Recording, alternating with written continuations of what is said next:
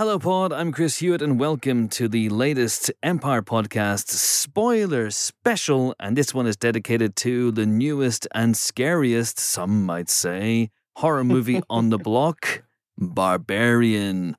Crom! That's right, folks. This is a movie that crushes his enemies, sees him driven before them, and hears the lamentations of the women. And joining me to discuss it in a basement studio. No. That's right. Don't worry. I think the basement of wherever we are, this only extends this far. Okay? I mean, I don't know, because that panel behind you looks an awful lot like a door. You never know, there could be a secret All right, passageway I'll introduce you guys. I'll go and investigate it. If I'm not back in 5 minutes, just run the fuck out of here as fast as you possibly Is there a piece of string that you can pull somewhere? Does anyone have a member of the Scores? Is the Scores? I'll get to it. Helen O'Hara's here. Hello. Sophie Butcher's here. Hello. Looking for... Hello. You can't... Dinky Sophie Butcher at the moment. You can't see this, but Sophie is sitting on a chair that I think was used by Mr. Bean. Yeah. No, not Mr. Bean. Johnny English. How can I get those two mixed up? No. Oh my God. Rowan Atkinson's two most iconic characters, of course. Johnny English when he's in the... Is it Johnny English Strikes Again or Johnny English Reborn? I'm just really struggling with that, even as a joke. He's on the chair. He's on the chair. Oh, you mean the guy from Hot Shots Part 2? Yes, of course. Of course him. Obviously, yes, he's the most him. iconic Rowan Atkinson character. I can't think of a single one who might be more iconic than that. Anyway, Sophie is sitting on a chair that is far too low, quite frankly. So it's like when you go back to like your primary school as an adult and the chairs all seem so big when you were a kid, and then you sit on one and you're like... Stand up, sir, for a second, Sophie. I want to conduct an experiment because you're not that small, right? You're like tall. No, what I'm are a you? tall You're person. 5. What are you? 5'6"? 5'9"? 5. Fuck off! Are you 5'9"? Wait a minute. Come around here. Come on. Oh, God. Oh my God. I feel like we're getting a I fucked little up off the mic topic, now. No. Well, okay. I'm taller than you, Chris. I'm so sorry. Yeah, but you're wearing pumps or something, aren't you? Right. So anyway, Sophie and I are Nope. exactly the same Flat height. trainers. I have not been emasculated in any way, shape, or form. Oh God. Yes, Sophie is here, but sitting in a really, really small seat and Really sitting small at chair. just the right height for his microphone is Amon Warmann. Hello there. How you doing? Good. How are you? I'm good. I'm very intrigued and excited to discuss this film, although I am regretting choosing the seat with my back towards the door. Yeah. I mean, nowhere's This is safe why I've in got the small Barbarian. chair. So a good vantage point for the door. You're not safe Like, from the only mother. the doors you know about. Yeah. There Yes. could be other doors. There are doors and floors, there are How many doors and times do you have ceilings. to tell us there are more doors? Yeah. And then, as is aptly displayed in the movie itself and demonstrated in the movie itself, the mother doesn't need doors. She doesn't care for doors. She can come through a wall if need be. So, yeah. So, anyway, Really so can. we will talk about this movie in just a few seconds. But first, let's hear from the man who wrote it and directed it and from whose diseased mind it stemmed, Zach Cregger, who is, like Jordan Peele before him, a comedian by trade who has had this really creepy horror film in his head. And one night it just kind of went bleh onto the page. And there you go.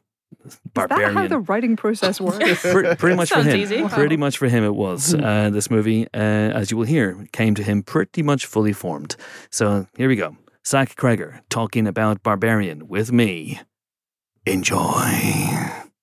We are delighted to be joined on the Empire Podcast spoiler special for Barbarian by the film's writer-director Zach Cregger. How are you, sir? I'm well. Thanks for having me. Good. I'm glad to hear that. And thanks for being here. This film, I don't even know where to start, quite frankly. It reinvents itself every 30 minutes, which is really interesting for one thing. But I also understand that this is kind of how the movie came about for you, that you really didn't know where this was going when you sat down to write it for the first time. That's true. I didn't outline this. I didn't know what was going to happen. I just wanted to sit down and write a scene. You know, I had the idea of a woman checking into an Airbnb very late at night, and there happens to be a man already double booked there. And I thought that's a good setup for something. You know, I really wasn't thinking a movie. I was just like, let's just write this. You know, I write in my garage late at night, and just kind of for me, just to have fun.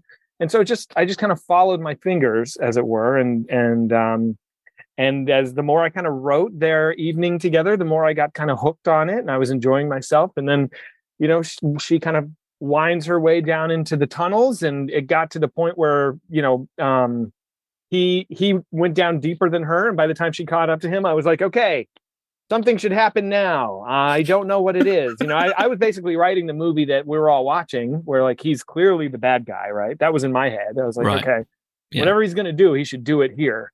And I had this realization: there's nothing I could imagine that would be satisfying, because the audience has predicted this moment from the second he opens the door. So like anything I do is just going to be predictable.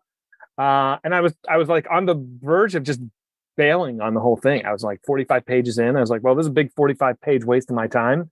And then out of nowhere, I was like, a giant naked lady comes out of the darkness and smashes his head to pieces, and it's over. And I was like, well, now I think it's great. I was like, this is the first time I really loved it. I was like, but it's like, where do you go from there?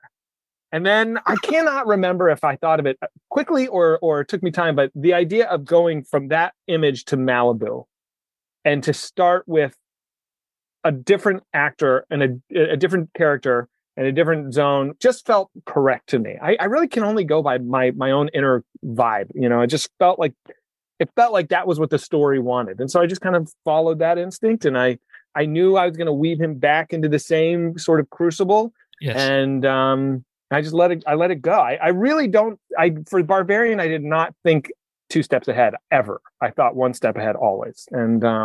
And I think it's better for it, because I'm an audience member as I'm writing, So if I don't know what's happening, the audience has no idea what's happening. You know what I mean? I think the Coen brothers said that. I think they were like, we don't know where our stories will go. And so that's how we know the audience won't know. And anything that those guys do, it's good enough for them. It's good enough for me.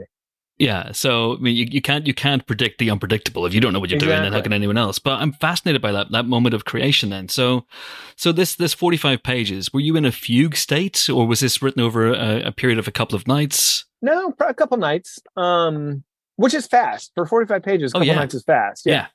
Yeah, I try to turn my brain off when I'm writing. I really do, mostly. Now I'm writing a movie right now, and if you look down there, I've got like note cards arranged all over the place, and it's a different animal altogether. And I'm being very I'm outlining it, I'm thinking about it all the time. I'm being very intellectual about it. But like with Barbarian, the whole point of that writing was to just be a conduit for my own subconscious. And I really, I'm a big kind of worshiper at the altar of David Lynch. And he has this book called Catching the Big Fish about incorporating transcendental meditation into your writing. And I do that. So a lot of Barbarian is like, I go deep, I do TM and then I write, and a lot of it came out of meditation. And a lot of this movie I'm working on now is the same. But so I think that as much of your thoughts that you can remove between the creative, whatever it is, the creative muse and the page, I try to get out of the way. Now, sometimes when you do that, you go into dead ends and you go off a cliff and you do waste your time. But when it engages, I think you get something really special. I mean, as a quick aside with that, the one time I've met David Lynch he was over here to give it a talk essentially about transcendental meditation, and he was accompanied by his friend Donovan. And I wondered really? Yeah, no way. Yeah. Okay. It was one of the most surreal interview experiences of my life, where David Lynch was on a throne in a room, and Donovan was accompanying him on an acoustic guitar throughout the interview. Wow. It felt so Lynchian. It was almost beyond parody in a way. It was beautiful. But Donovan was in it, and obviously Donovan, you use a Donovan track in this movie. I do. So was that intentional, or was that completely just out there in the ether? There was another song I really wanted for that scene, and the musician who wrote that song was kind of an asshole in our correspondence, and so I was like, all right, I'm moving on. And I've been listening to that Donovan song. I thought it was so funny. Like, that song to me is like hilarious. And I just lost the opportunity to use the song I wanted. And I was walking around and I heard that and I was like, this is even better. That cowbell, when that cowbell comes on, I was like, this is so stupid, and I don't think the song is stupid. I just think it's stupid in the context that I use it, and the idea that you would cut from this horrific violence to a cowbell and like the goofiest song ever. I was like, it's a gift. A lot of times the things you think are like death shots end up being the biggest blessings, if you're receptive. And so There's so many cases in this movie where what I thought was a ruiner ended up being an elevator. And for example, I wrote the denouement to take place on a church, the roof of a church, like a big A-frame church. And they were going to run up one side and the mother was going to, he's going to throw her down the other side and then she would slide and then it was going to be a whole thing.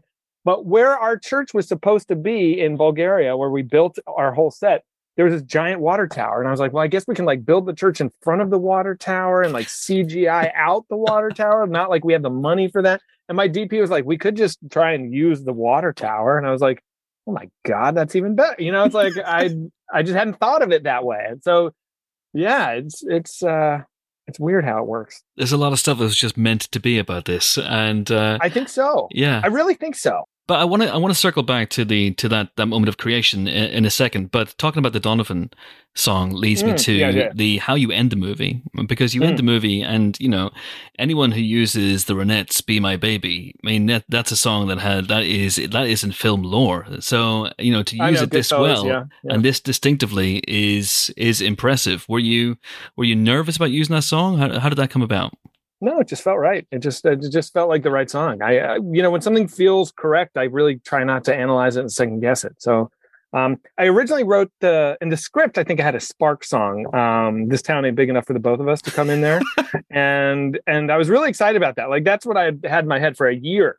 But then on set, I just had this, it just felt like, no, it needs to be the Ronettes. And then I found out after we put it in, I didn't realize this, or I'd forgotten, but Ronnie Spector basically lived this movie. The woman singing that song was imprisoned in her house for years. Phil Spector literally held her prisoner and she had to escape like barefoot, and I was just like, wow, that's just the universe once again, just kind of like pushing me in the right direction.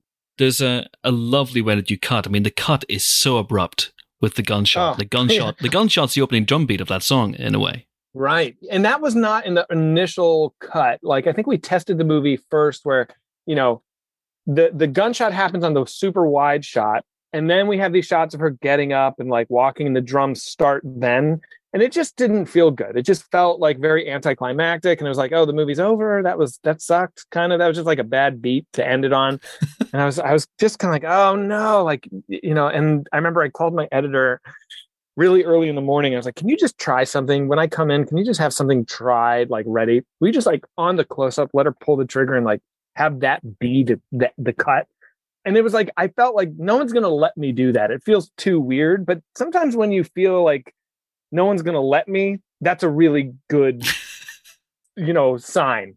Like if you feel like you're breaking a rule, it's like, follow that. And so, yeah, he lined it up and we came in and it just felt right. It was like, this is punk as hell. Like this feels really cool. So nobody had a problem with it. Everybody got it. Everybody was into it.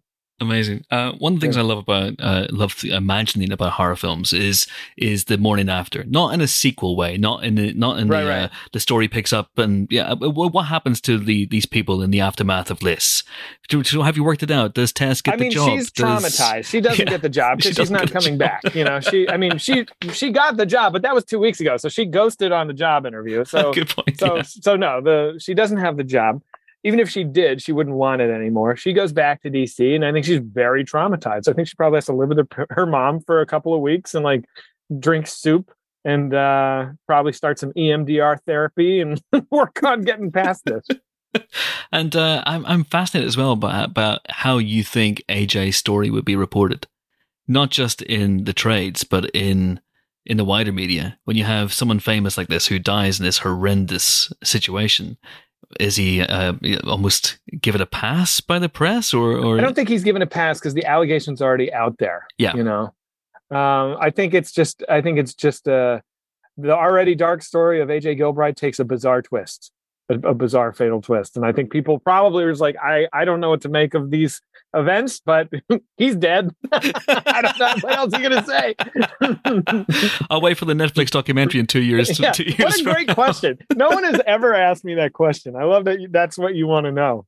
This is the shit that keeps me up at night, Zach. I'll be honest. I love it. I'll be honest. That's awesome. But talking about AJ and talking about the idea of toxic masculinity and the idea of being punished for his transgressions, and it's fairly clear that he is guilty in this. Was that a theme that you had in your head when you sat down to write those first 45 pages, and that not of confrontation, but the scene, the encounter between Tess and Keith. And I know you've talked about red flags in the past. I wanted to write something about how women can sometimes ignore red flags. Yeah, I guess, I started writing it with that in my mind. So I think it was a subconscious theme. Yes, I really, believe me when I say I wasn't very conscious about much as I'm writing this.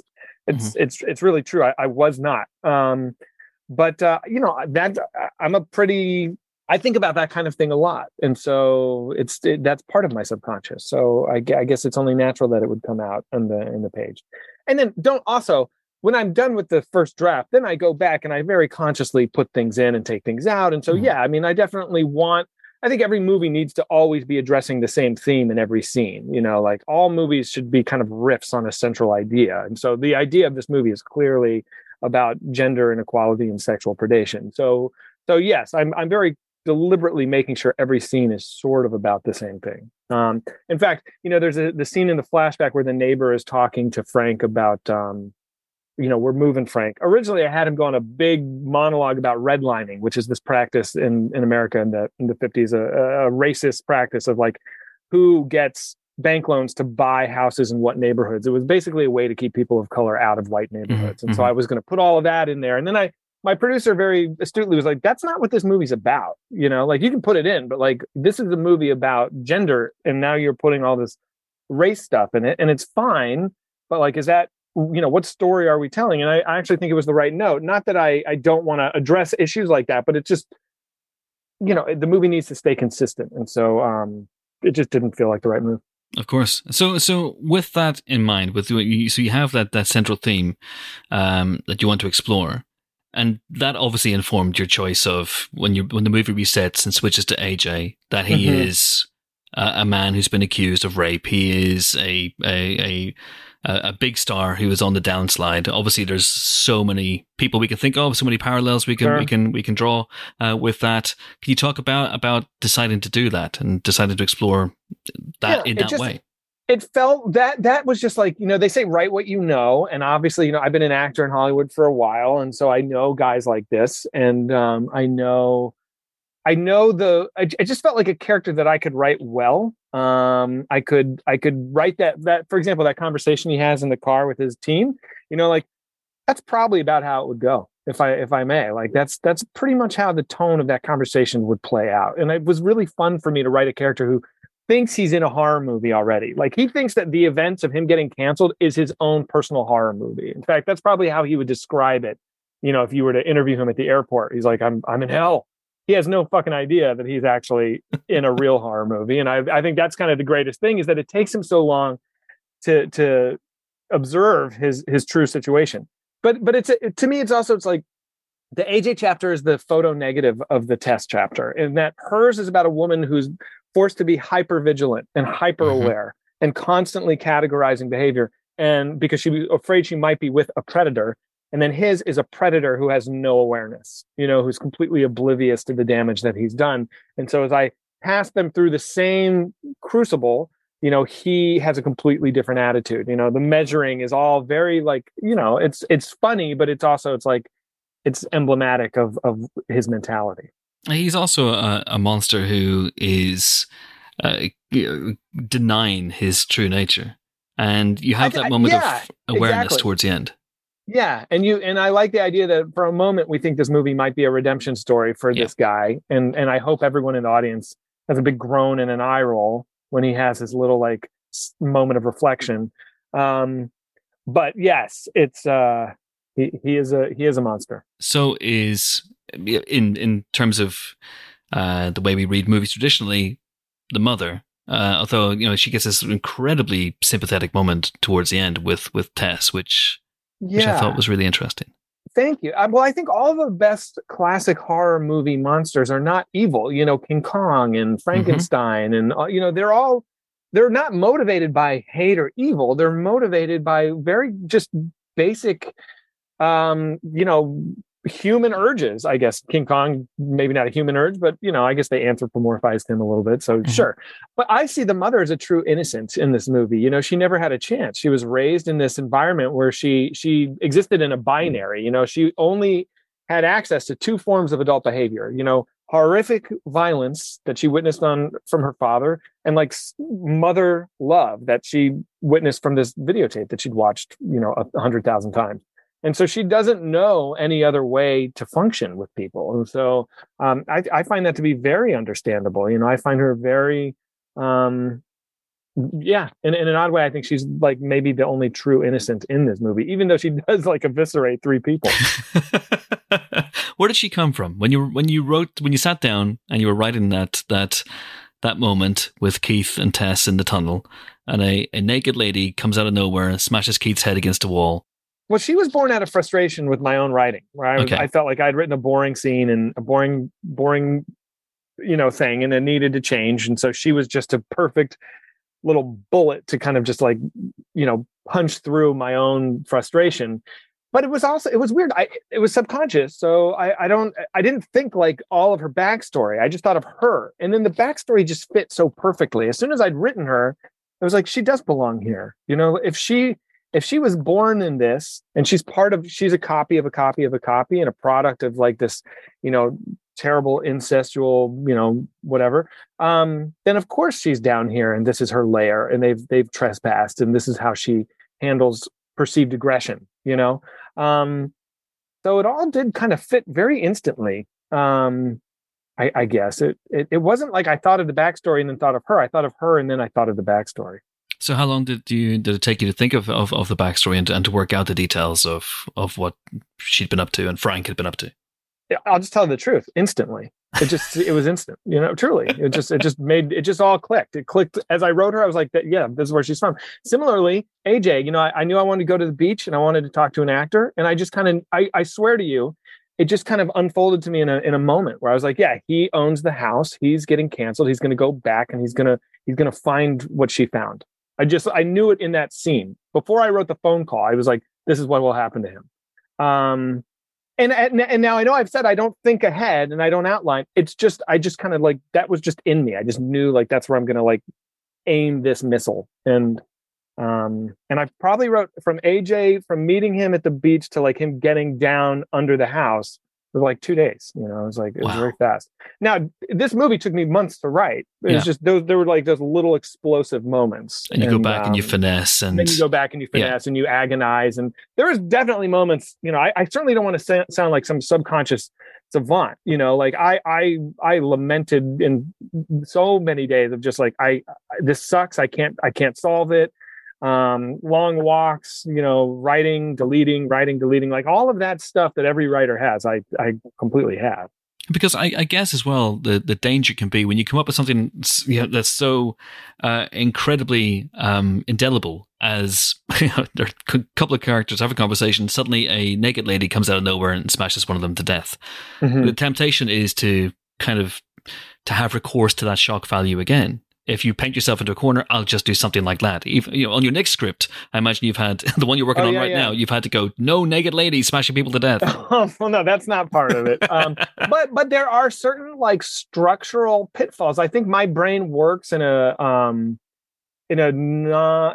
different way with structure. And so, like right now in the script I'm writing, it doesn't have a traditional structure also. And I'm trying to. It's hard for me to know myself and know I'm like, am I doing this because I found success with this in the past, or am I doing this because this is what the story demands? And I don't know the answer to that, But I think those are the most refreshing and exciting screenplays, because I think there could be a kind of homogenization of screenplays. Everyone's read the same books. Everyone's listened to the same teachers. Everyone's done the same thing. Everyone thinks about inciting incidents and 3-act structures and whatnot. Yeah. And I remember Chris McQuarrie, when he was talking about Usual Suspects, he said, I didn't know the rules when I wrote Usual Suspects. Sure.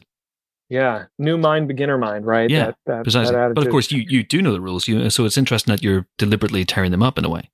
Yeah, it wasn't a deliberate tearing. It was just, I was Barbarian was just following my subconscious. Now, the script I wrote before Barbarian is the script that takes place in like the Batman universe. And, it was just for me. Again, it was like I was shooting a TV show. I don't drink. Everyone else drank. So at night I would go back to my room and just like write. And I deliberately hit all of the structural beats you're supposed to. I got that Save the Cat book, and I was like, okay, page 12, I'm going to do my inciting incident. Act break, page 22, I'm doing it. Midpoint, page 55, going to do it. And I made myself honor everyone just to see how it would work. And I'll tell you, I think I like that script even more than Barbarian. I really mean it. Like, I love it. That's not where I thought you were going with that. No, I know. But it's true. So like when I hit a problem, I was like, oh, it's because I don't have the debate. That's why my script isn't working. And when I put the debate in, it fixed everything. So just like those rules are great. Like they really do work. And I do use a lot of them even in Barbarian. For example, like when Tess is at the top of the stairs and Keith is screaming, help me, initially she just goes down the stairs and it didn't feel right.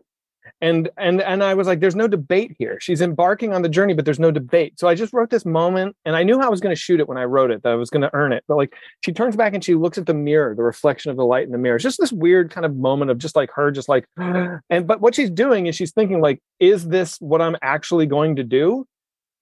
And then he says, help me again. And she turns and she decides, yes, it is. And then she takes a step. If I didn't have that beat in there, I know that like a lot of people, I lose them at that scene anyway, because some people just like cannot wrap their head around a woman going down that staircase. That's so fair. I totally understand that. But I would have lost everybody, I think, if she just went down the stairs and didn't have a moment of reckoning.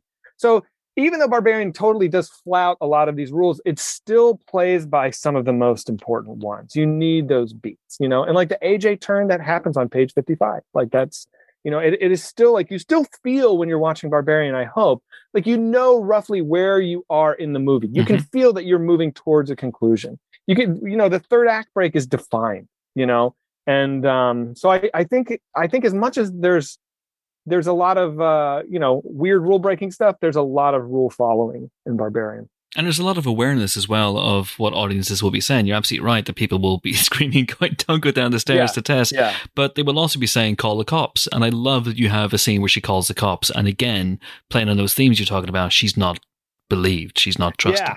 I actually shot another scene where she calls the cops a second time right before she goes down. When Keith doesn't come back, she calls the cops again. But it just felt like, and I think that would have soothed a lot of people. But also I wanted the momentum to keep it moving. So I took it out. Yeah, but it is about ultimately her being uncomfortable in this world, not being trusted. And almost every guy she comes up against, with the exception of Keith, weirdly enough. But he doesn't believe her. If she had said, don't go down there, it's something bad going on down here, which she said, and he was just like, good enough for me. I trust you. Let's go. True. He would still be alive, but he doesn't believe her. He's got to go see for himself. Yeah, that scene with the wine bottle where they're both so hyper aware of the situation, and he's overcompensating wildly. Yeah. And going full Hugh Grant. That's me writing me, truly. And also she is me also. I think that she is also behaving the way I would if I was a woman, I think, in that situation, taking the photo of the license. And maybe it's hard to know, but that's what I guess I would behave, how I would behave in that situation. Where did Tess come from for you? Was she a difficult character to crack? No, she just came quickly. I wrote myself, so I was like, to me, I think of Tess's core issue is that she is a pleaser. She's a child of an alcoholic. I'm a child of an alcoholic, and like one thing that we all have in common is the desire to bend ourselves into whatever shape the person we're with needs. And it's kind of my life work to undo that in myself, but I wanted to write her as someone who suffers from that. And so her whole journey in this movie is to extricate herself from a toxic relationship. And she's kind of talking about that on the couch with Keith, but this really is Marcus, presumably. Yeah, with Marcus. And there's a deleted scene where it gets deeper into that, but it doesn't matter. Okay. The mother represents the ultimate version of that toxic relationship where you are infantilized. So literally infantilized. That's what the bottle is. It's like Tess drinking from the bottle is Tess playing into this pattern that she's been playing her whole life. And so at the very end, what she says on the couch, she's like, my problem is I keep going back. And sure enough, she does. She goes back for Keith. She goes back for AJ. And then the last thing she says to the mother before she pulls the trigger is like, I can't go back. I don't care if anybody connects those dots. It's not important to me, but it's important to me that I know it as I'm writing it, is that this is a person who has to take control of their own relationships. And so that's what her journey in the movie is. Fascinated always by how filmmakers start and end their movies. You talked about the end already, but the beginning, shot of the house, Tess pulls up, shrieking voices on the soundtrack, which suggests a supernatural element. It's a bit wrong. It's women's voices. Yeah, no, it's women. So I'm just subconsciously, it's like this is a dangerous place for women. Mm-hmm. The camera comes out of the earth. Mm-hmm. Little foreshadowing there. Pass through the glass. That's me nodding to Sam Raimi from Evil Dead 2 when he puts the camera through a car glass, which is like the greatest thing I've ever seen in my life. He breaks the car glass. Were you tempted to do that? He does. No, that would be insane. It's all of these things just come, and if they feel right, I don't think about them again. I just say that's what it will be. It didn't all come at once. I was like talking to my DP. We were standing on the street, and I had the idea come out of the earth, and then I was like, "Oh, this is what we'll do. We'll dig a little trench here, and we'll bring the camera up." And then the Ligeti. I was watching 2001 in my hotel while we were in the middle of production, and I listened to the Ligeti, and I was like, "Oh, well, this is what we'll do." And so like these things just kind of come to you when they come, and you just let them in. Amazing. And the last thing I'm going to ask you is, there's a couple of points in the movie where there's intimations or hints that the mother may not be the worst thing in that underground lair. Frank is obviously a terrible, terrible person. Is there someone else that we haven't met? Is there a Barbarian too in your mind? No, in my mind, it's Frank is who he's referring to. Now, I've definitely been asked about Barbarian 2 a lot. I initially was like, never, no way in hell. I still kind of feel like that. But I think maybe there's a version of like,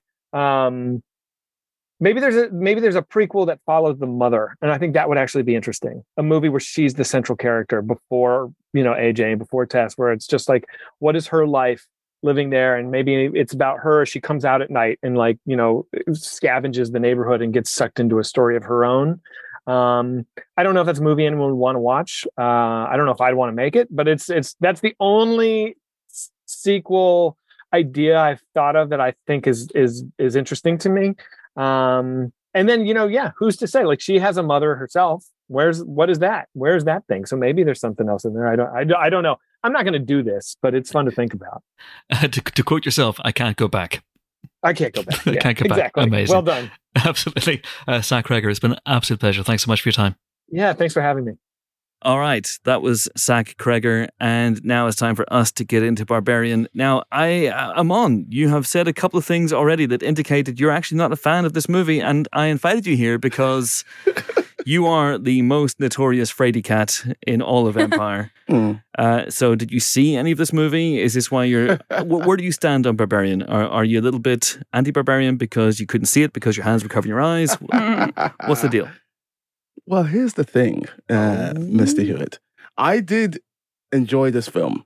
I need to always sort of preface where I'm going if I'm a little bit negative with that sort of comment I've learned when doing this. But I did enjoy this film. I had a fun time with it. And there's a lot that it has going for it, which I'm sure we're going to get into in greater detail. But for me, I think that there are three things which I want to say up top, and maybe we'll get into more detail on it as we go through. No. This will be a 5-minute podcast. One, I think I was a victim of overhype. Oh. Because this film was hyped like you would not believe on Twitter because it came out in the States, I think, 2-3 weeks before it came out? Vince McMahon himself could not have hyped this any better. And I was hearing one of the best horror films of the year, best horror film of the year, 4-star here, 5-star there, here a star, there a star, everywhere a star. Yeah. And I'm going to tell you right now, I'm at a high 3. Oh! Which is still a recommendation. I had fun, good time with it. Maybe if I was writing the review, I'd round up to 3 to 4. Maybe it'll depend on how I was feeling. But I think for me, I was definitely a victim of overhype. The second thing, and this was a really big one for me, I've talked about horror characters making dumb decisions previously before. I now have a term for it, which I'd like to introduce on this podcast today. All right, okay. Ladies and gentlemen, welcome to what I call Amon's horror threshold of stupidity. I don't think that's going to stick, if I'm honest with you. No, it's going to stick. I'm going to make it stick over the course of this podcast. Oh, that's a dark thread, if I've ever heard one. Because it just got to a point. You keep your threshold of stupidity to yourself. Keep it where I can see it. Like, I can take the limit, like go to 5, go to 6. I'm okay. Here, it started off at 0, which was great for me. And then it slowly ramped up. And then it went to 10. And then the scale did not exist for some of the places this thing goes in terms of characters making dumb decisions. And that is something which I want to come back to, because I think for me, it drained a lot of the tension and some of the enjoyment from the film because of some of the stuff the characters do. The third one there's a third one. Oh, God. It's very interesting. I did say 3. Just to jump in on your second point, it's very interesting because I think the way that they handled... I can't take you seriously, Sophie. Sorry. When you're sat down. You just see my eyes over the microphone. It's like we've invited Jimmy Cranky to the podcast. I'll work on my posture. I'll sit up straight. Jimmy has fantastic things to say. It's all right. Jimmy thought this movie was fan-dabby-dozy, by the way. But anyway, carry on, please. The way that they justify some of the decision-making... I thought was one of the most interesting things about the film, yes, and I think backs it up in a lot of really good ways. So I'm excited to get into that. Also, I think you could boil this down to an acronym. I think you could go, instead of Amon's threshold of horror movie stupidity, you could maybe have Ash and Amon's stupid horror something, And then, I think you can work on that. We'll workshop it. We'll workshop it. What's the third one? Go on. The third one, you're going to be really surprised by. No, I don't know. You've built that up now. I hope you deliver. No. Come on. I didn't think this was all that scary. No, I agree with that. Oh, well, there you go.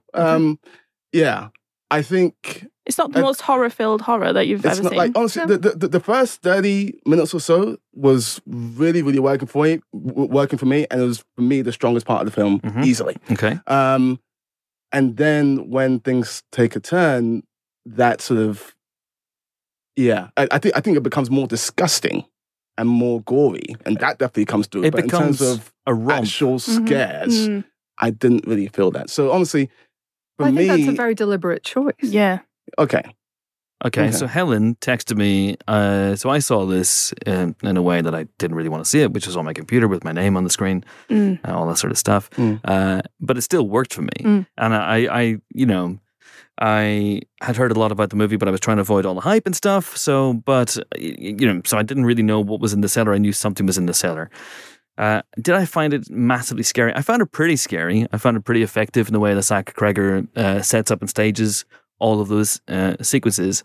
But I was more tickled by it, and I was more tickled by the audaciousness of the filmmaking and by the audaciousness of what he was doing structurally. Yeah. And I just thought this is a really, really fun and inventive horror film. For me. Now, I think I saw it first out of this group, and then Helen, you saw it at a big screening with people. Yes. What was that like? I was there as well. Okay, what was that like, first of all? Because I've been told that this is a really good audience movie. Yeah, it was really fun. Super, super well. There was laughter, there were screams. There were screams of laughter.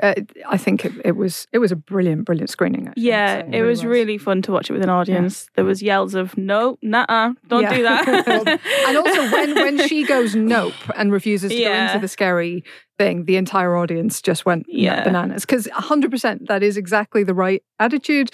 And, and I thought that it sold it up until that. Like, at that point, and for a little bit beyond that point, I was very much with her on she is making reasonable decisions. She is making understandable, reasonable decisions. Okay, yes, she went into a house with a scores guard, which we should talk about, because we always say scores guard, and apparently that's wrong. Yeah, apparently it's scores guard. Apparently it's scores guard. I've been corrected since by another Swede. Oh, I'm really confused. Who said it's scores guard. So the little let's just say above the A. She goes into a house with Pennywise, which is a bad idea. Because they all float down there. They all float. But that turns out okay.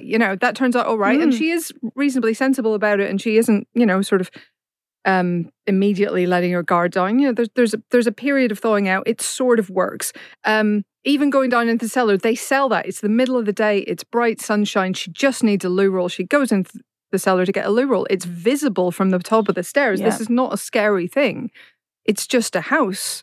We've all stayed in, or many of us have probably stayed in Airbnbs and similar. And, there are moments where you're a bit like, is this okay? But at the same time, like it is.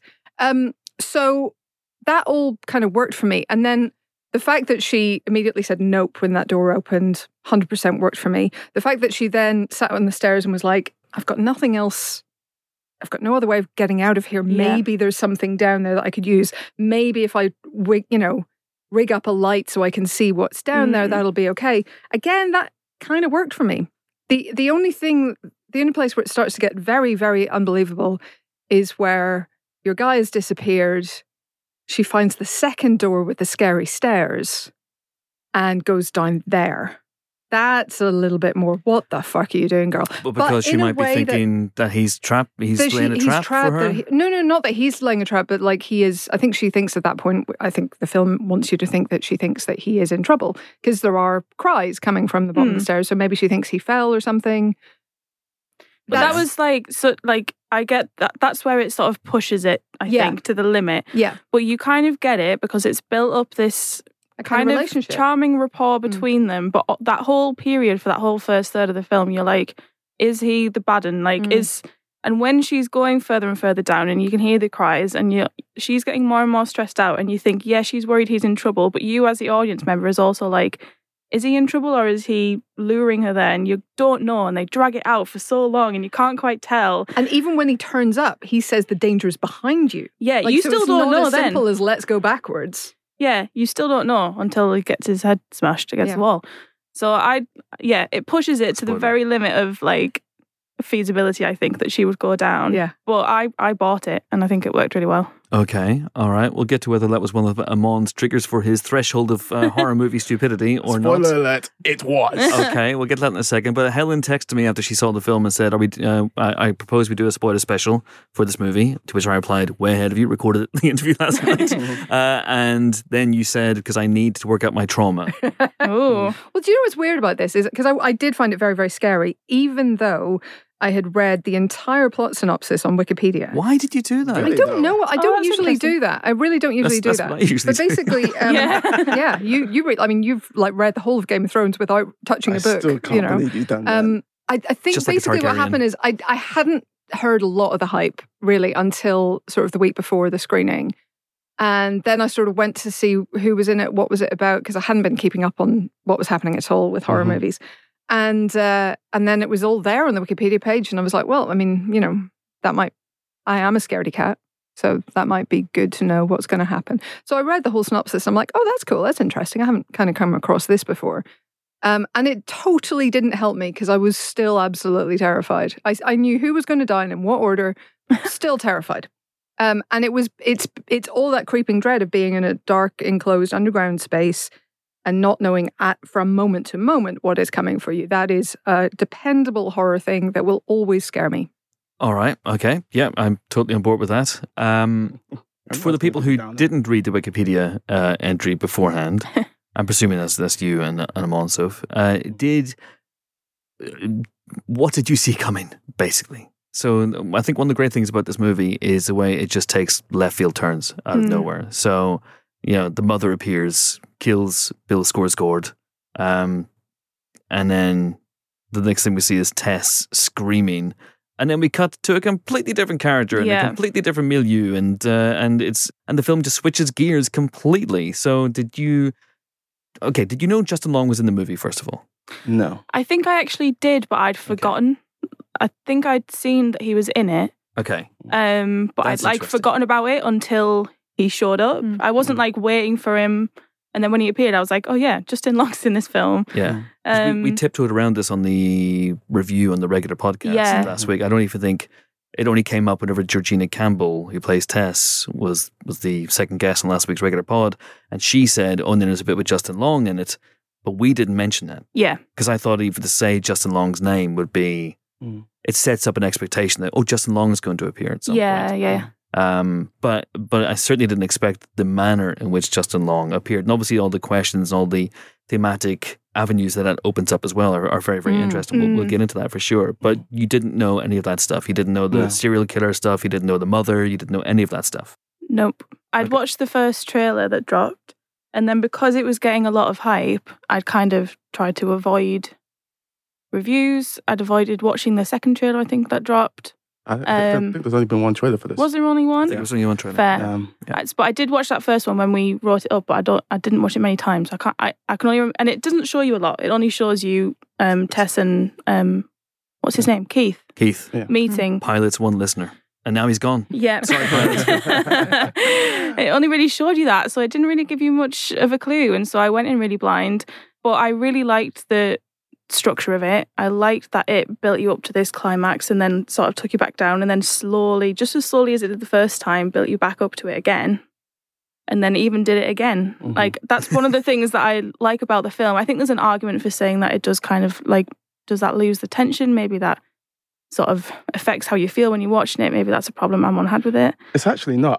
All the stuff that you just said, I really like. Yeah. As I said, there's lots of stuff that I like, but we're going to You're high three. You're a high three. We're going to agree a lot on this pod, I'm sure. But if we can rewind a little bit to before the first time that happens, when she's going downstairs, let me just say this. Sophie, I've known you for over a year. You're becoming a fast friend of mine. This is really good. I like I've come to regard you as relationship. people I've met, but okay. Yeah. Helen, we've known each other for years. Chris, we've known each other for years. You're good people. You're friends of mine. There's love here. I feel the love. There's love. I receive it and I feel it and I Remember, give it Amon? back to you. Okay? Keep your hands right. Let's be clear. If I open a door, there are dark stairs leading to darkness, and I hear you screaming, and I hear you screaming, and I hear you screaming for help. Know that I am not coming. Okay? I got love for you. I got love for you, but it's not going to happen. It's not a personal thing. So it's just not going to happen. I'm not coming down there. I'm running in the opposite direction because it's you guys. And maybe I'll make a phone call, ask for help, do all of that. But I'm running in the other direction. Maybe. Okay, so you don't like this movie, or you're slightly you're slightly down this movie because it has shone a mirror on you, and you have found yourself your personal wanting failings in certain places. Because let me tell you this. Okay. Let me tell you this. All right. If I opened a door and I heard you screaming, and I heard you screaming, Sophie, and even if I heard Helen screaming, I would go down there and I would go, is everyone all right? Okay, it's good. What's going on? Okay, right, I'll just You go. good? And then I would go up and I would call the police. That's what I would do. That's maybe what Tess should have done. Maybe but what then, Tess should have as we done. see, that kind of falls on deaf ears. Yeah, I do love that the police are... I don't love that the police are as useless as they are, but I do love it from a narrative standpoint. I do love that it shows the limitations I love she calls them at of least. the call the police argument, because it isn't a fix-all. It doesn't cure everything. And they are spectacularly unable and unwilling to help, and not in a totally unbelievable way. No. It's not a racial thing, although there may be some elements of that to it, but it's not sort of the sort of stereotypical like racist white cop, which is a stereotype because it exists. It is another black man who just is tired of people in this neighborhood, maybe, or whatever. Yeah, but he just doesn't believe her. It's what makes the setting, the Detroit setting, so good, and like in that area, so like that all ties into it, because then when that police thread comes along, then you're looking at Tess like the cops are looking at her, and you're thinking, would I believe her if I was them? I don't know. Maybe I would. You like to think you would, but it makes it all the more work, like even better, I think. Yeah. Now on that we agree again. I feel like we need like a buzzer or something whenever we agree. I get what you mean, that like they do really well to build up their connection, but I think she hasn't known him that long. This is it. If my best friend was yelling, there was nothing that would stop me from going down those stairs. But a guy that I met the night before, 24 I don't hours. know. No, but they do have a nice little sort of, rom-com energy in that scene, and it does sell a connection. And she's also, let's face it, a lot braver than any of us. Like, I feel like that. Yeah. So that's not something we should condemn in a person. I'm not denying the rom-com energy. I would watch a rom-com between Georgina Campbell and Bill Skarsgård tomorrow. There's actually a really good tweet that I saw with the tagline for a rom-com. I think it was like, let me get up. I did see someone make a poster. As I was watching it, I was like, this is a great setup for a rom-com. As I was watching the first third. And I was like, this could be a very different film, and you would like buy it. 100%. If the mother's a cannibal, I can't remember if that's established or not, then obviously you've got Eat Cute, you've got When Harry Ate Sally, you've got all sorts of, wow, this is Headless in Seattle. Here we go. You can have all kinds of... Okay, here we go. From the producer of How to Train Your Dragon 2, she booked an Airbnb. He booked her heart. I would watch Barbarian. that film. Also, you've got Male, but M-A-L-E. That's but that could also be a porno. Yeah. Almost certainly is So already. could win Harry ate Sally, let's be honest. But Oh no. But I mean, We've as gone much- down a road here. as dark a path as anything a barbarian. Yeah. As much as I like that energy, like, to elaborate on my point a little bit further, I what? No, it's okay. What? No. You're having fun though. When the film starts off showing her being smart, that was really, really cool to me for so many reasons. Chief of which was because, okay, this woman is smart. She's making smart decisions, even though she shouldn't make the first big red flag. I'm not sure I would have gone to the Airbnb in the first place. But she's making smart decisions when she's actually there. She's locking the doors. She's not eating or drinking anything that she hasn't seen. I was like, okay, this is good. When you then establish the characters like that and then have her make some of the decisions that she's making, the reason why I liked it when she was at a 0 in my horror threshold of stupidity was because when she's acting like that, I'm like, what's the thing that's going to trip her up? It's a tense thing because I'm wondering, because she's so smart, what's the thing that I should be looking out for? What is the one mistake that she's going to make that's going to make everything blow up? Then she goes from a character who is smart to a character who is not smart in fairly short order. The thing that trips her up is him, and I think. And but how, that's the thing. There is very much a connection there between the two of them. You can see it, that they're both attracted to each other. That's very, very clear. And you get the sense if it wasn't such a fucking weird situation that something might have happened that night between the two of them, because they're clearly there's stuff going on. A spark. There's a chemistry. Yeah. It felt a little bit to me like this was a white person writing for a black character. Because believe me, if it was a black writer writing for a black character, they would not have this person make some of the decisions that she does. That I can guarantee. I think there's always going to be a limit of how believable that actions can be in this sort of film. But I think that Barbarian does as well as it can possibly can to sell you on why those things happen. And I agree to a point. My final point in this, and then we can move on, is that if they didn't establish her in the beginning as being so smart, I could have taken where the film goes a little bit more. Isn't there a point where she has taken certain small, reasonable, understandable risks? They have paid off in the sense that she has not had to sleep in her car in the rain. She has, met a nice guy. She has had a non-scary experience. Things seem to be going well, that she can push it a little bit and push it a little bit. Like, I don't... To a degree, yes, but then in the first 25 minutes, yes, there are decisions like that where it's more understandable why she's doing what she's doing. But later on, self-preservation has to come into mind. And I feel like it felt like in the moment I knew I was watching a horror movie because of the decisions that the character was making. In the first 25 minutes, I didn't feel that way because of the writing and because of how they were building it up. There was a big change there. But in the second half, she is about self-preservation as well. I think because she's trying to keep him alive as well, because she thinks he's going to help her stay alive. Understandably, having been completely isolated with a monster, as she sees it, in a cave for a month, 2 months, something like that. She is. Well, a couple of weeks. Sorry. Yeah, a couple of weeks. Sorry, yes. She is trying to keep the other person alive because she is that person. We've seen that already. They have established that she is a person who cares about other people in multiple ways. From the work she does to everything else. That she wants to get the other guy out as well. She won't leave someone behind. Yeah, I buy that she would go back for Justin Long, even though she knows him even less than she knew. Yeah, because he's another human and she doesn't want to leave another human in that situation. She has compassion, and I think that's kind of a commendable thing, even if it leads her to do unwise stuff. To an extent, I think it's horror rules apply, and to an extent, it's we can't ding her for being more heroic than we are. Yeah. The final night stuff, I'm with you.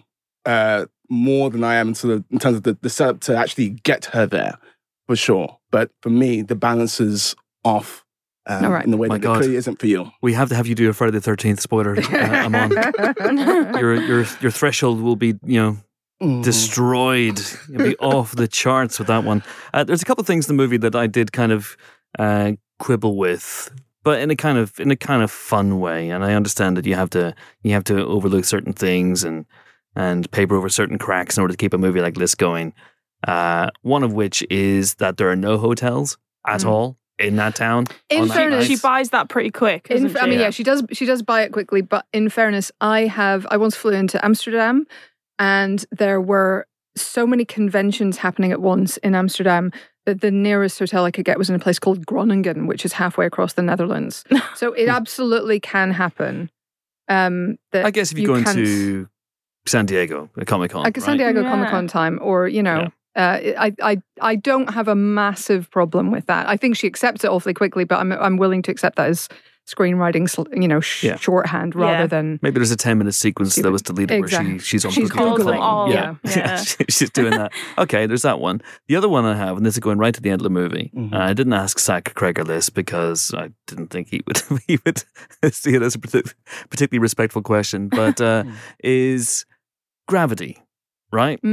Now, my understanding of gravity is that if two things, it doesn't matter what weight they are necessarily. If you throw two things off the top of a building, one's not necessarily going to overtake the other one if it's heavier, right? Yeah. Or got more momentum. So the end of the film has the mother jumping off the water tower seconds after Tess is thrown off the water tower, and she manages to somehow get under Tess. Now that works for James Bond. I'll get it. I can understand James Bond doing it, or he's Spider-Man. Falling from a higher height. There is an element, I guess, of wind resistance. If Tess is falling in a sort of lying position, right, she is presenting more wind resistance than someone who is in a sort of diving position, which the mother is. Okay, maybe that, but I tripped over that slightly. But as well. It's not physics. The laws of physics again. I'm not sure 100%. I cared by that point. Okay, that's good. That's good. It was just me who slightly bumped up against that. And it was like, I know what you mean, and also the way that he shot that, and sort of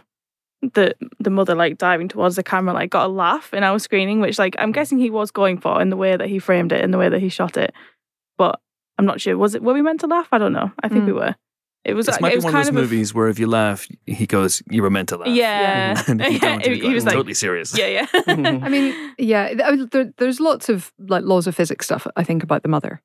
If I'm honest. And that's fine. She's a horror movie monster. Yeah. I mean, and monster is perhaps uncharitable because she's also a victim. Which is a tragic monster in the grand style. In the grand style. But at the same time, I think, you have to allow for the laws of physics not applying to a monster. The real monster, of course, her father, I thought that was a really interesting scene. We should probably talk a little bit about him. Again, I'm tripping a little bit over the timeline of her being the product of generations. Yes. Of inbreeding. She's a copy of a copy of a copy of a copy, but that doesn't make sense. It doesn't quite make sense unless he's the product of, generations of, rapist murderers. So that didn't 100% make sense to me, but okay, fine. And she is clearly a tragic victim as well as anything else, that she is not out to kill people. She possibly doesn't even understand really what killing people is. It's just fulfilling some kind of weird need that she has in her completely uneducated, probably grown up in a cage situation, I think. She's a child, isn't she? So how old do you think she is? See, I got the impression she was about 40. Like, I got the impression she had been there for a while. See, I thought she was the mother. She was the daughter of the woman that we see him stalking and taken into the Frank character. But then she's not generations, so it doesn't, but I don't know. The generations thing doesn't quite work for me. However, I try to parse it. She doesn't seem like she's 20, for example. This is also obviously gruesome territory to get into, but if Frank is bringing him back to his cellar basement and he's raping them, and then they're having kids, and then having his way with the kids as well, and then they're producing children as soon as they can, I guess she might be a copy of a copy of a copy of a copy, if we're being generous at we're best. Being very generous with the timeline. You're still talking, what? This is gross. Anyway, I don't want to talk about it. But I mean, we've already done enough chat about incest and the frickin' House of the Dragon. Spoilers. I don't think it was enough, if I'm honest with you. Oh God. But no, he is clearly. It's interesting to me that she, as soon as Justin Long gets to his door, she retreats. She won't go near him willingly. Yeah. So there's very much there's a real monster and a subordinate monster here. There's an emperor and a Darth Vader. Yes. Here. Yes, there is. And it did feel like a little bit of when I heard that was the explanation of why she was like that, I did think, I don't know if I like that she's a sympathetic monster, but that it was like, it's because of these generations of whatever's happened. I thought, That's a very traditional movie monster yeah, thing, though. It is. Leatherface. Hills of Eyes and things like Hills that. of Eyes, and It felt a little bit like there's a little bit of demonization of the other. There's a little bit of that going on. There is, and one critic I saw called this movie misogynistic, which I don't think is fair, but I do see that there's an element of the female body being used as an object of ridicule and horror here, especially like a kind of, we don't know how old she is, but especially like a kind of aging female body. I think that happens again and again, that's used as like a gross thing. We've even seen it in like X this year, or like it happens a lot. And that part of it did sort of like, that also rubbed me up the wrong way a little bit. That's kind of why you're meant to be so afraid of her. Yeah, I wouldn't go as far as to call it misogynistic for that, but it is unpleasant for that reason. And I also feel like the focus on motherhood as an instrument of horror is also something that is a little bit played out at times. I think it works actually really well here, but it didn't feel as fresh as a lot of the rest of the film did for me. Yes, absolutely. Like the tone and the structure and the swings between comedy and horror were great. But when, like when Amon said it's not that scary, I kind of agree with that, because when you actually get into the horror, like when you actually unpick like what's happening, that didn't really feel that fresh to me in any way. I still think it worked generally, and I found it very entertaining. But the kind of machinations of the monster underneath, sort of, that was the bit I least liked about it. I think me too. But at the same, I find the second half basically very entertaining, like fantastic jump scares, fantastic, the monster's dead, oh no he isn't kind of stuff, fantastic like subversion of your expectations, when with the rapist father and the gun, fantastic scene. Having Justin Long be also accused of rape, be also a disgraced guy coming into this situation, I thought was a really interesting aspect of the film that we need to talk more about. So I thought it was delivering comedy, it was delivering jump scares, it was delivering sort of action, in a way that the first half doesn't. Loved all of that. It's just, I still have these tiny nits to pick. But it is wildly entertaining. If the first half scared me more, the second half maybe was more entertaining, if that makes sense. Yeah, I get that. It's a fun movie. The second half, definitely, it sacrifices tension for just plain old fun. Yeah. In the way that I did enjoy to a degree. There are a couple of things that I didn't see coming as well. You were right in that it's a subversion of expectation in many elements. Even Bill Skarsgård's casting, Pennywise, you think that's very deliberate. As Sophie mentioned, that there's something off with him right until the moment that he gets killed. And there are many other instances besides where it's constantly giving you one thing and then something else happens. And I enjoyed that. I think the casting is really, really clever because I think it also subverts Justin Long as well, who has always been this incredibly likable, kind of gawky presence in movies. He's very funny. I still remember I was on set of Jay and Silent Bob Reboot, and Kevin Smith was showing me the courtroom scene where, that they'd shot, and Justin Long appears in it as a lawyer who I think is meant to be his Brandon St. Randy character from Sakamiri Mega Porno. I think it's meant to be anyway. But Kevin Smith, who's worked with some of the funniest people on the planet, said Justin Long, no word of a lie, is the sharpest, funniest dude I've ever worked with. Like, he is so quick. And you get all that in this. He is very funny, and he's playing a reptilian, reprehensible piece of shit. But because he's Justin Long, he gets you on his side, and you think, is this a redemption arc? Are we going to be, are we going to be made to feel some sympathy for this guy? And then obviously, no, not at all. Because the film's like examining the nature of like predators and predatorial, like through Keith, Justin Long, Frank, is it the old guy? Frank, it's like all these generations of like predators and how they work and how it's evolved and what women have to do to kind of sort of assess men when they meet them. And that's why I really liked that whole portion at the beginning between Tess and Keith. Because he's not. He's not a predator. No, he's not. Which is interesting. You would say that, if the movie has tiers of predatoriness, then obviously Frank is at the top. Then we have AJ in the middle as well. And then we're meant to think that Keith is a bad one. but I actually think he's got good intentions and he just means well. But they're both very aware of the situation that they're in, and they're both very aware of the subtext, the modern subtext of all their exchanges and all their conversations, and it's about navigating your way through that space. Well, Keith is very aware of it.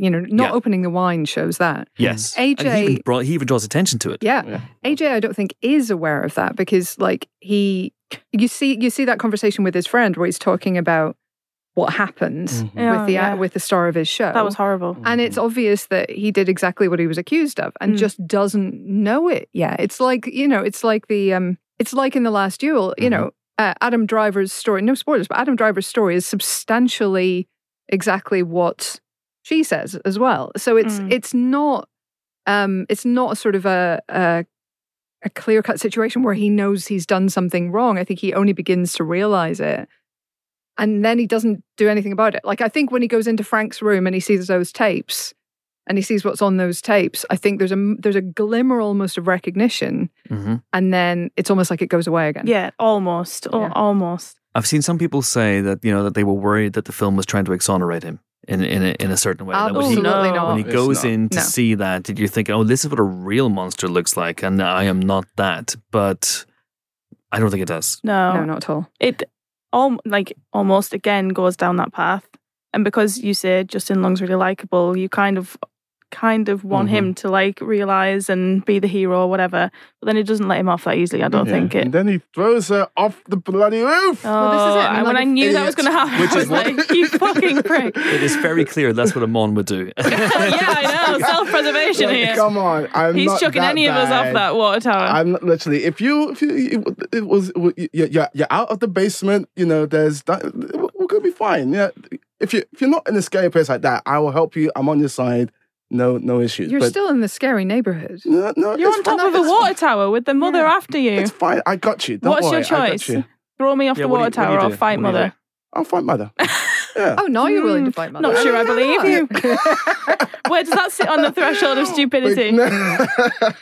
Because I can see, I got full vision. There's no darkness or whatever. And the film weaponizes darkness really, really well. It does. It does. Talk about how well made this film is, because it's really, really well made.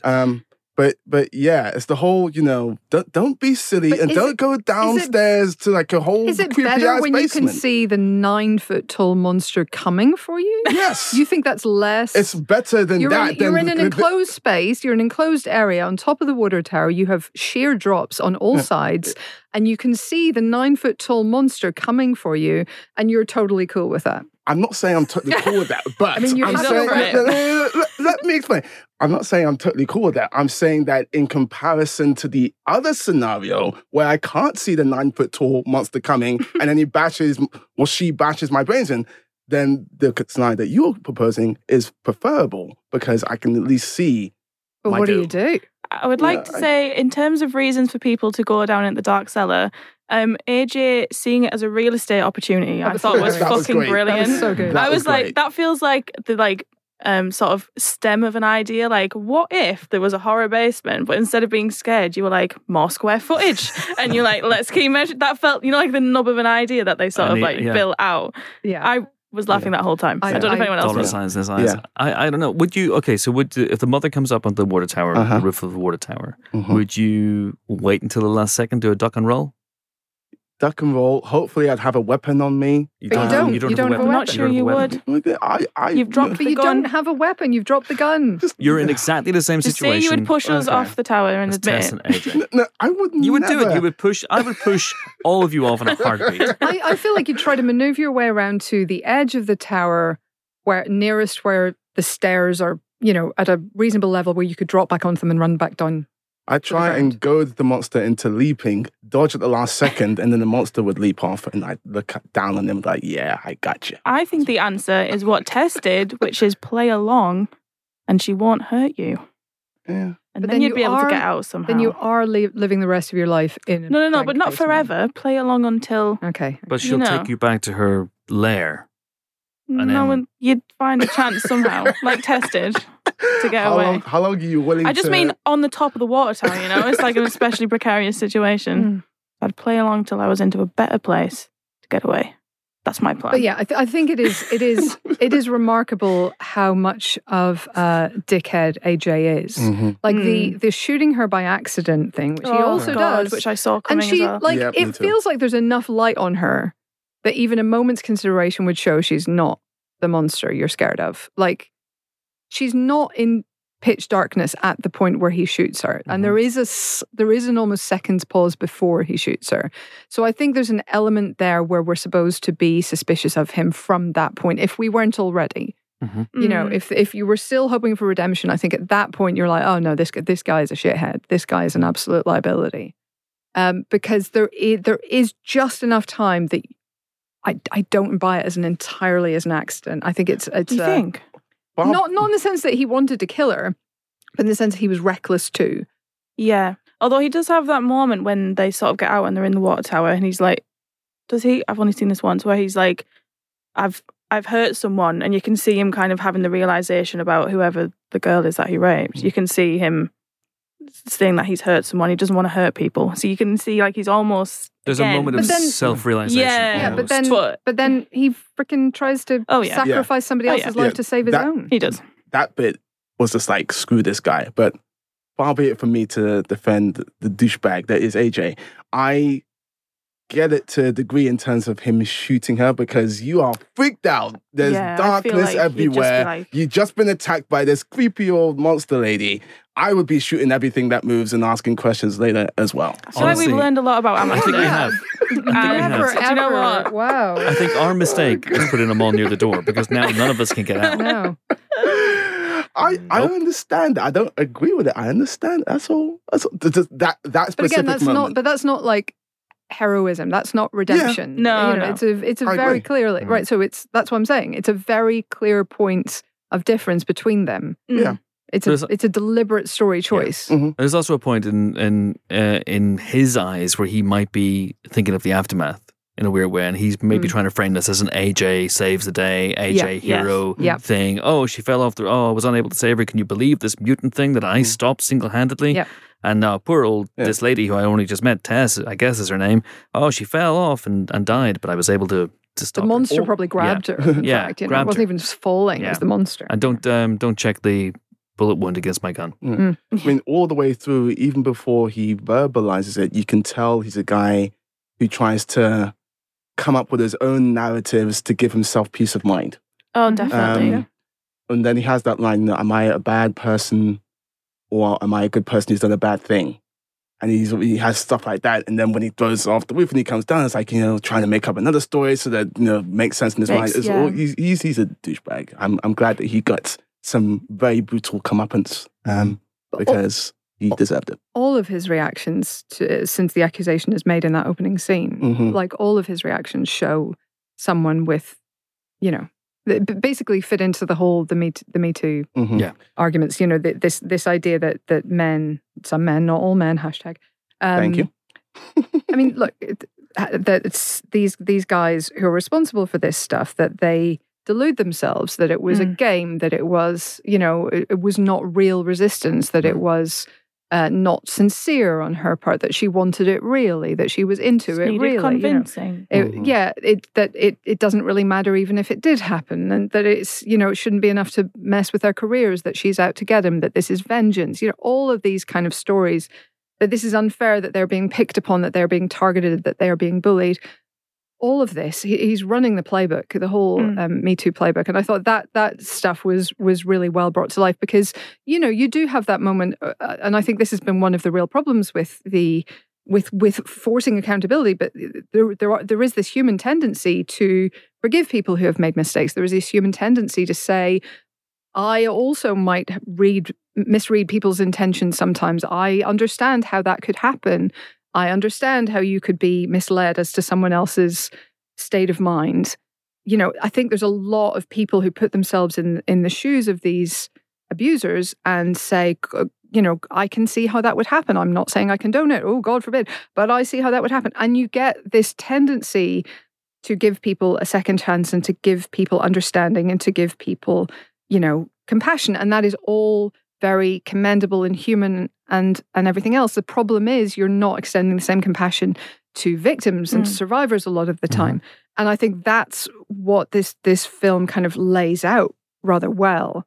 And in a way that I haven't seen it done before. It doesn't feel cliched. It doesn't feel kind of lazily done, because it is at that point all his point of view, and you are seeing that he feels victimized, that he feels bullied, that he's suddenly got no money, that everyone seems to be turning on him, because we're all seeing it from his point of view. And still, it turns out he is a bad person, you know. So I think that's a really powerful way to approach all this stuff, and a non-cliched way to approach all this stuff, that I thought was really well done. Yeah, very much so. And I think one of the reasons why this film is getting a lot of praise and perhaps overhype, and I think I can see where you're coming from with that, because I know certainly when it opened at the weekend, I saw a fair number of people on Twitter going, some people, you know, I'm off to see Barbarian, and then they'd come back and they go, that was amazing, really loved it, didn't know where it was going. Then other people were like, really? It's not as good as it was cracked up to be. Really? This is held as one of the best horror films of the year? But for me, one of the reasons why it's kind of standing out is not just all the shock stuff and the subversions and the rug pulls, although that's certainly a huge part of it, but it's just a really, really well-made film. I cannot believe this is the same guy who co-directed Miss March, which is a frankly shockingly bad teen sex comedy from 2009. So he's part of the sketch troupe, or was part of the sketch troupe, because one of their number died last year. So I think they're no longer together. But the Whitest Guys You Know. And, you know, you can see a certain element of comedy in there, but it's basically like it's basically like Jordan Peele. Like you get a guy who's coming from a sketch show or a Terry Gilliam or something like that. You come from the sketch comedy background, and then you take them onto the big screen, and they're really, really good. His control, his composition is excellent. Is shot beautifully. I mean, those blacks are blacks, and you cannot see into them, and that there's so much fear contained within those shadowy parts of the screen. Except when he wants you to, like, think of that bit where she sort of fades up out of the darkness, coming towards Frank's room when AJ is standing at the door, and there you just see the silhouette very, very faintly kind of coming at you. It's an amazing shot. And he lingers on it, and she goes back, and you can still like just see her leaving. It's and all the composition of, even when Tess is figuring out like the mirror and the light and trying to get out the window, and like there's those like zooming shots as she realizes the key's not in the lockbox, and it felt like it had like a bit of flair as well as just being really well composed. Absolutely. And all the settings, sort of using the decay of Detroit to mirror the decay of Frank and his neighborhood, but there's also a sense of kind of creeping corruption, isn't there? The sense that almost as he has tunneled right around the neighborhood, that, you know, everything has become corrupted as well by his evil. That was another red flag for me. Like, in terms of, she's coming back from a job interview, and it's in daylight now. So even I think when she leaves for the job interview, you see, what are you? I don't know. I did not care if I purchased £200 garments from Zara the day before and they're at the house. I'm not going back there. I'm leaving. Out. But yeah, in terms of £200 garments, that was such a random thing to pluck out there. I'm looking online. There's I want to get some new garments. So it's just on the brain. But I agree. Honestly, I need to talk to whoever's paying you, my mom, because it's clearly a very different person who pays me. But I agree with everything you're saying in terms of the filmmaking. It's really, really good. Even the opening, the shot before the title card comes in, when she goes into the house, and it's like the film is pulling you in. Yeah, like it goes, because she hasn't crossed through the threshold of the door yet. Exactly. And then it's like, oh, this is a moment, like she's stepping in. Exactly. I really love that moment. Obviously, because I'm me, I have to talk about the score by Anna Drubick, which is good. very, very effective. She actually co-scored a couple of other horror films in recent times, Fear Street Part 1 and Fear Street Part 3 with Marco Beltrami. So yeah, very, very talented. It's happening a lot more, isn't it, these days? So is this a case of, we're going to wrap up in a second, I don't know why I've gone down this path, but is this a case of like huge composers like a Beltrami or a Hans Zimmer or Lauren Balfe or Michael Giacchino, who co-wrote, of course, with Thor, Thor Love and Thunder. Yeah. So is it a case of they're just too busy, and because some of these composers do have kind of stables of other composers who are kind of being trained up under them. So is it a case of then they farm this out and go, okay, you come on and do this with me, and if it goes well, you'll get the credit? I think part of it is busyness, what you say, and I think part of it is also mentorship. With Nami Melimard, who I've spoken to, and I'm thinking I would not be surprised to an extent with Anna Drubik. These are women composers. There's not that many still in the industry today, and I feel like the composing community is starting to take notice of that to a degree and is trying to lift people up where they can. Yeah. And I think with Nami and Anna, that's just 2 examples. Hans has been doing that with a lot of male composers for years. Yeah. Lorne Balfe is one such composer who's come up under the Hans sort of pathway program. The Hans pathway, let's go with that, the Hans pathway. Varman Jawadi is also another one who came up with Hans as well. So I think more like the better. Yeah, I think the difference is now that women are also getting that pathway, which was not like unofficially and not, as a matter of conscious, I think, discrimination. Thank you. Open to men before. I think also the fact that, it's not just mentorship, it is also a conscious effort to actually credit people. I think there have been dark tales in composerdom about people doing a lot of work and essentially getting no or little credit before. And I think now there's a conscious effort by the big name composers to actually give credit where it's due as co-composers and not just as sort of orchestration by. All right. Well, which may have happened in the past, if you believe the scuttlebutt. If you believe the scuttlebutt, indeed. Listen, on that note, or should I say notes, that is it for our Barbarian spoiler special. Hope you guys enjoyed it. All that remains now is for me to say goodbye to my 3 colleagues of such lethal cunning. Where do you rank on the Chris Hewitt lethal cunning threshold? Amon woman. I'm a 10. Obviously. Okay. No, I take that back. The scale does not exist. My lethal cunning is so off the charts. That's what I like about you, Amon. You're so humble. Thank you. I am the most humble person I know, by the way. It's also goodbye from Sophie Butcher. Goodbye. Just one last thing before I go. I want to shout out Georgina Campbell, who is, of course, excellent in this film. Also, I implore you to watch a British comedy called All My Friends Hate Me, which she is in, and she is very, very good. I believe it's on the BFI player now to rent. Go and check out my interview with her. It's on last week's regular podcast. We don't talk about anything really, but I still had a good time for a good 20 minutes. So yeah, definitely keeping an eye on her. And I think this is going to do big things for her career. I hope so. She's very good. So. One of the best final girls I've seen for a long time. Except she's the first girl as well, really. Goodbye to Helen O'Hara. Toodaloo.